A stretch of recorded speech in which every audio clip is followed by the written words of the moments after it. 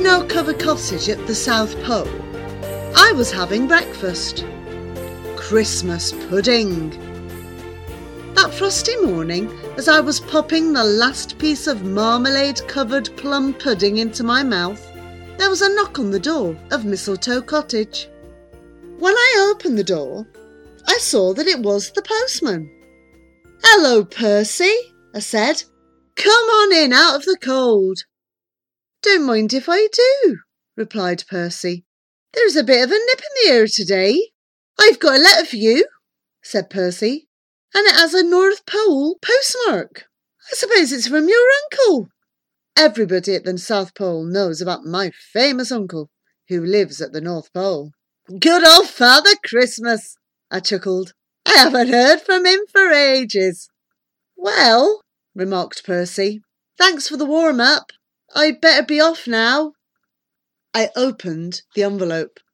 "Dear nephew," read the letter, "I hope all is well down there. We are busy as usual up here getting things organised for Christmas, which is one of the reasons why I'm writing to you.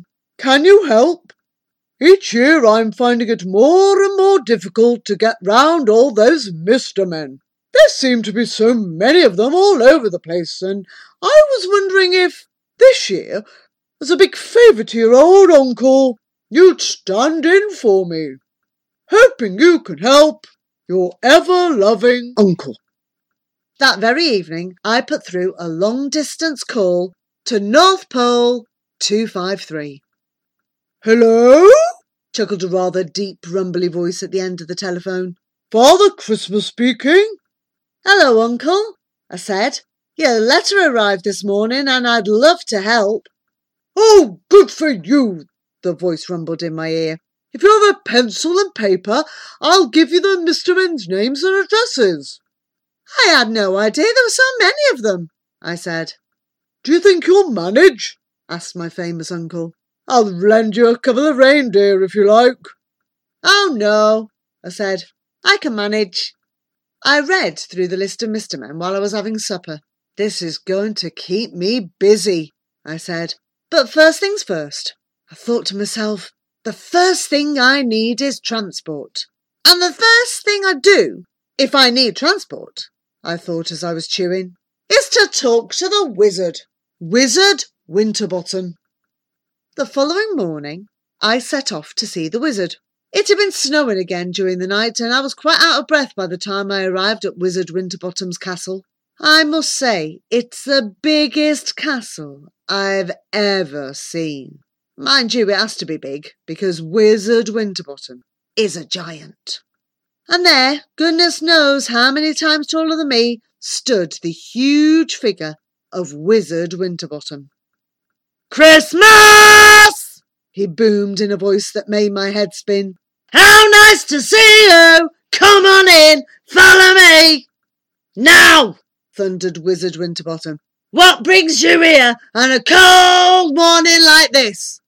I told him all about my famous uncle, and all about how I'd been asked to help, and all about the Mr. Men, and all about where they lived, and all about the fact that I needed transport.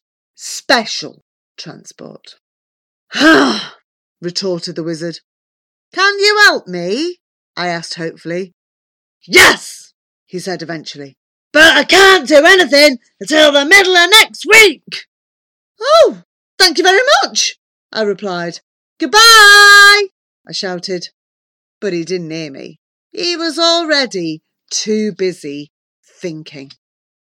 Exactly 2 weeks later, I paid a return visit to the enormous castle. "Hello, Christmas!" boomed the giant voice. He took me into his kitchen, lifted me onto his enormous table, and set me down on a bit of a bump. "There's your transport," said Wizard Winterbottom. "But that's your teapot," I said in bewilderment. "You've heard of flying saucers?" he laughed. "Well, you're looking at the world's first flying teapot." "Gosh," I said, "how does it work?" "Tea bags," came a thunderous reply. "I've put an engine inside the spout. All you do is refuel every 1,000 miles. You can fly up 3 times the speed of light. We took the flying teapot outside the castle, and I pressed the start button in great excitement. I zoomed right around the South Pole in no time at all, and landed safely back at the castle. "Well?" asked Wizard Winterbottom. I was lost for words. "Fan-jolly-tastic," suggested the wizard. I grinned. "Abso-jolly-lutely," I replied. That evening, I sat down and made a list of Christmas presents for all of the Mr. Men. Another list. A very long list. I didn't finish until 3 o'clock in the morning. I spent the next week and a half wrapping all of the presents, and almost before I knew it, December the 24th had arrived. Christmas Eve! It's going to be a very long day, I thought to myself as I packed all the brightly colour parcels into my flying teapot. It was snowing lightly as I took off from the South Pole. That Christmas Eve was indeed a very long day, and a very long night too. The moon was just disappearing over the horizon of Loudland when I delivered the last of the presents to Mr. Quiet. I was quite exhausted. Christmas morning dawned, and all over the world everyone started to open their presents. At 7 o'clock, Mr. Fussy opened his present. 365 yellow dusters, one for every day of the year. At 7:05, Mr. Small opened his present. 1 jelly bean, gift-wrapped, banana-flavoured, a feast. At 7:10, Mr. Greedy opened his present. A cookery book entitled 1,001 Ways to Roast an Ox. Mr. Greedy licked his lips and rubbed his tummy.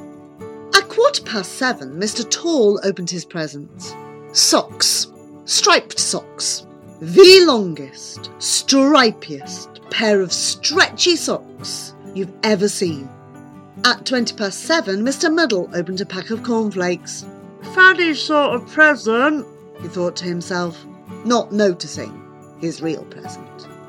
At 7:25, Mr. Mean opened his present. A purse. A very, very small purse. Just small enough not to take any money. At 7:30, Mr. Forgetful opened his present. Is it my birthday? He thought to himself. At 7:50, Mr. Tatterbox opened his present. A dictionary. Oh, very, very, very, very, very, very, very, very useful, he murmured.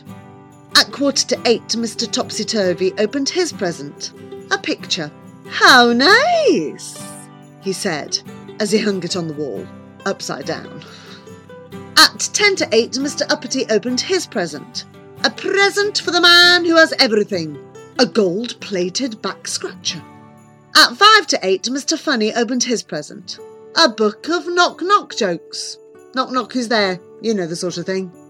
And at 8 o'clock precisely, Mr. Silly opened his present. An electric, fully automatic, instant, digital, computerised thingamajig. What's an electric, fully automatic, instant, digital, computerised thingamajig? I've no idea. Just after 8 o'clock, that Christmas morning, the telephone rang. Hello? Rumbled a voice. Hello, I answered. Happy Christmas! That's me, laughed Father Christmas. And a happy Christmas to you! And that's me too, I replied. How did it go? Father Christmas asked me. I've just got back, I said. Me too, sighed Uncle wearily. I had a bit of a problem in France. I got stuck in a chimney.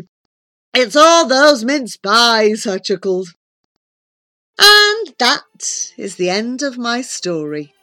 Well, nearly, almost, not quite.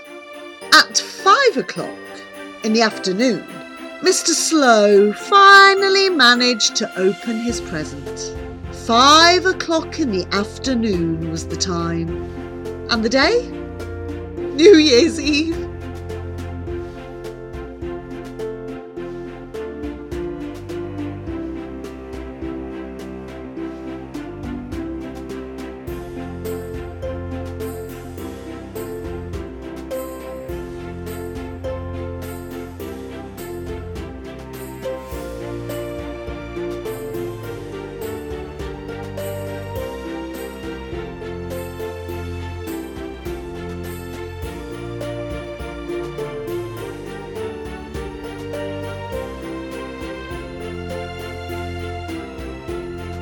A Telltale Pod production.